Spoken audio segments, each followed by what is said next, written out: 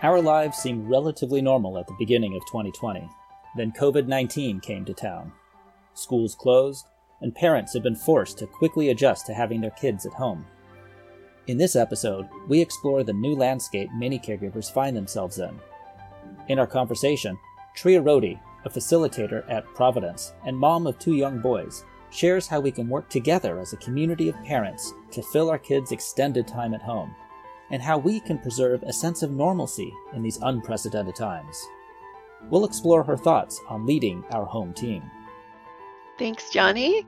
I am flattered and excited that you've reached out. As a lot of our leaders know who are in my classes around the system, because like you were saying, I am a facilitator. I'm a senior facilitation consultant for the system. So I spend every week of my life traveling around to different hospitals and usually meeting with groups of, 12 to 40 or more leaders to talk about building their skills to coach and develop and lead their teams to success. And now all of our roles have shifted, and a lot of those leaders and caregivers who I'm normally teaching how to lead their teams, now it's like, how do you buckle down and lead your home team, right?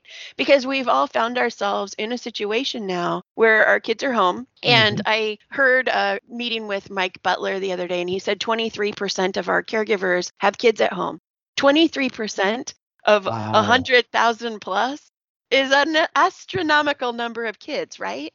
And in that case, there's more than one, too. So we're talking about 50,000, 70,000 kids at home, and adding that stress to people who are already working long hours in our hospitals or at home in support roles trying to keep things up and running. It can make things really hard on us as caregivers, and that just spreads right over to the way that our kids are feeling during this time.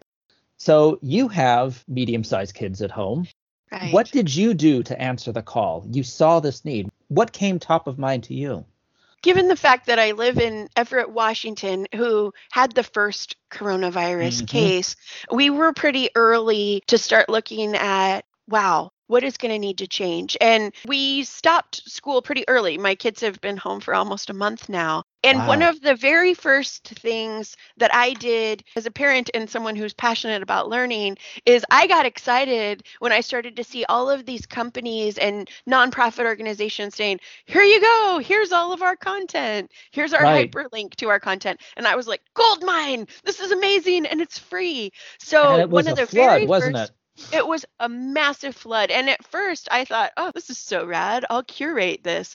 And I opened a private Facebook group that started with like 20 of my friends who were in my same situation with kids at home. And a lot of them are educators as well, whether they're working in corporate education like I do, or they're working actually for school districts as teachers. So I was like, this is amazing. We've got this. We're the best people to be in this role. And I opened it sounded this private like that group. would be a really easy thing to do. You're like, It okay, there's a ton so of resources. easy.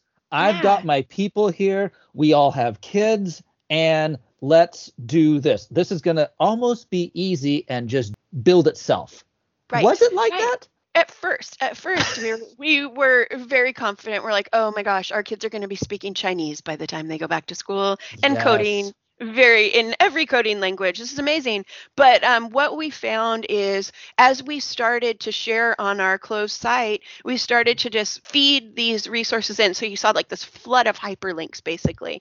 Right. And it took me like 2 days to realize that I needed to create topics and code them so that we had a search function just within a Facebook group. And also in those 2 days, my group of my best friends of like 20 people, it grew to 54. Mostly moms, but a few dads and a couple grandparents as well. So within our group, we started just tagging different topics. And then I started polling our group about the utilization of those resources. Because even with people with advanced degrees in education, we were overwhelmed saying, oh my gosh, what do I do with all these hyperlinks or these quick, like snappy, descriptions of what this is and how I use it. So what I decided to do to share with my Providence peers who I know are tired. I've talked to a lot of nurses, I've talked to a lot of doctors, and they will text me or email me and say, hey, what are your kids doing? Will you forward it to me? Because my kids are so bored and they're just playing Xbox. Okay, so let me pause just for a second right there, because you're asking what works. What are things that your kids are actually responding to? And so what did you start finding when you started looking at that? My question to the parents and caregivers was, what do they love? What do they love? And because I didn't want what will they tolerate? Because we know that they'll tolerate some things, but what do they love? What do they want to spend their time on besides online video games, right? And then we ran into the question of how do they communicate with each other so that they can do these things as learning communities within their own home. What I found is that the things that they loved are the things that where you take a blended approach. So they have a little bit of going on a website as their starter. Actually, rewind that. Their starter is helping to create a structured framework of what their day, what their week is going to look like. So it's not a free for all. And so it's they not take a school ownership day. of it. Yeah, and it's not a school day. Like people who know me well from work know that I am a mad flip charter. So I have these flip charts like in our living room talking about our day parts, not from a school standpoint. School is a day part, but what are you going to do to be creative? When are you going to spend some alone time and be reflective and do some reading or maybe some journaling? When are you going to be active and what are you going to do? What are you going to do if I'm buckled down in meetings all day, which is I'm tethered to my headset all day long? How can you get some exercise without riding your bike away on your own? You are asking your kids to take ownership of what they are curious about. I never really thought that recess was always just recess, but now when do I want to be active? And so it is really taking that ownership of how do I want to structure my day? And that's a conversation we typically don't have with children. They're usually told, this is your structure. And now there's an opportunity to say, what structure do you want to do within this framework? Exactly. And I have created and shared a potential framework so that you can kind of look at those day parts and have that conversation consultatively with your child and let them choose. And by doing this, we're really putting them in a position where they're improving so many skills that are so important for our future workforce, right? Like what? They're, Tell me. quote, digital literacy. They are able to look at content that's out there and consider where are these tools that I'm looking for. They understand what's available. They collaborate within their community and share resources. They know what's safe and what isn't. I have found myself over the last month really using my toolbox from work. For example, my fifth grader came in yesterday and said, this is ridiculous. I can't do my Google Classroom. It's hard. Normally, we're in class, the teacher teaches the lesson, and then I go and do the assignments. How am I supposed to teach myself the lesson and do this assignment? I'm just hopping straight to the assignment. And so I had to pause and take a breath and really think about SBAR, right? So what's the situation you found yourself in, sir? What's going on here? What's the background? What's the assessment? And what do you recommend? And what we ended up coming to was the fact that I wasn't available as a resource. I had meetings all day. So we looked at what else is out there for you? What are your ideas? If I'm not available to be able to hop in and be your wingman on this, what are you going to do? And he found that there were some videos that his math teacher had recorded that were also in his Google Classroom, that he could go in and watch videos from his math specialist, videos from another teacher. He could pick up his tablet and try to reach out and see who was on Messenger Kids, who's also working on the same assignment. He could pick up the phone and call somebody. He could text his teacher from my cell phone. There were all sorts of ways that he realized that he could navigate through this assignment without just showing up at my elbow all the time. So he's taking ownership of all of that, and that's what he's learning, that he is resilient and self-sufficient in these ways to find an answer to that problem using a tool that you use at work. Hey, what's the S-bar with this? And now he's starting to internalize what that is. Right. And it's making me really excited to see how this generation of learners will inevitably be different because of the skill set that they have an opportunity to build now. And as parents, that's where we come in as their coaches to use the techniques that we're already using in the workplace, but to think about it through a different lens. And how am I able to coach my kids to be able to take accountability, to be able to build their confidence, to be able to help them to see what are the resources that are available to me for what I need to accomplish, which means that you needed to start with that original meeting and that huddle, like our professional development process, right? What do you want to accomplish? If there is no compass from the beginning, what do I want to accomplish? Then they're not able to hop in and do their S-bar because they don't know. What is the objective? What are we trying to accomplish? What are my milestones that I want to hit today, this week, during this break at home? If you don't have that articulated, it makes it really difficult to coach someone, just like at work. If somebody doesn't know where they want to build their skills in their career, how are you going to help them provide the resources and clear their path to be able to get there? Right. That is brilliant. Thank you for sharing that perspective.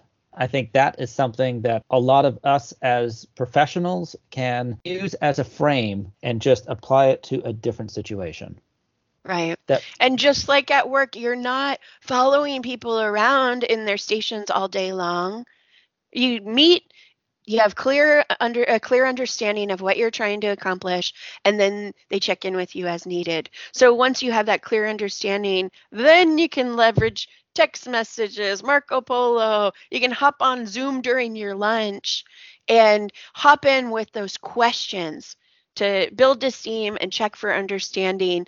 And those questions are where I come in. I can help you with those questions based on the activity that your child's doing, whether they're using a technology like Duolingo to practice learning a language through gamification, or hopping in again through gamified programs to learn coding and make a guy dance and build a video game.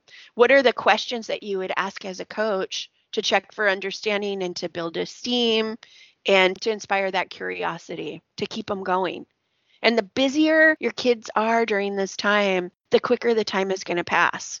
And the more they're going to look back at this time and say, wow, that was pretty cool. That was when I did this, when I built this, when I grew a garden. Johnny, we're growing a garden during fake spring break because I need to have an activity that gives them a daily draw where they can see progress. We started with a chia pet.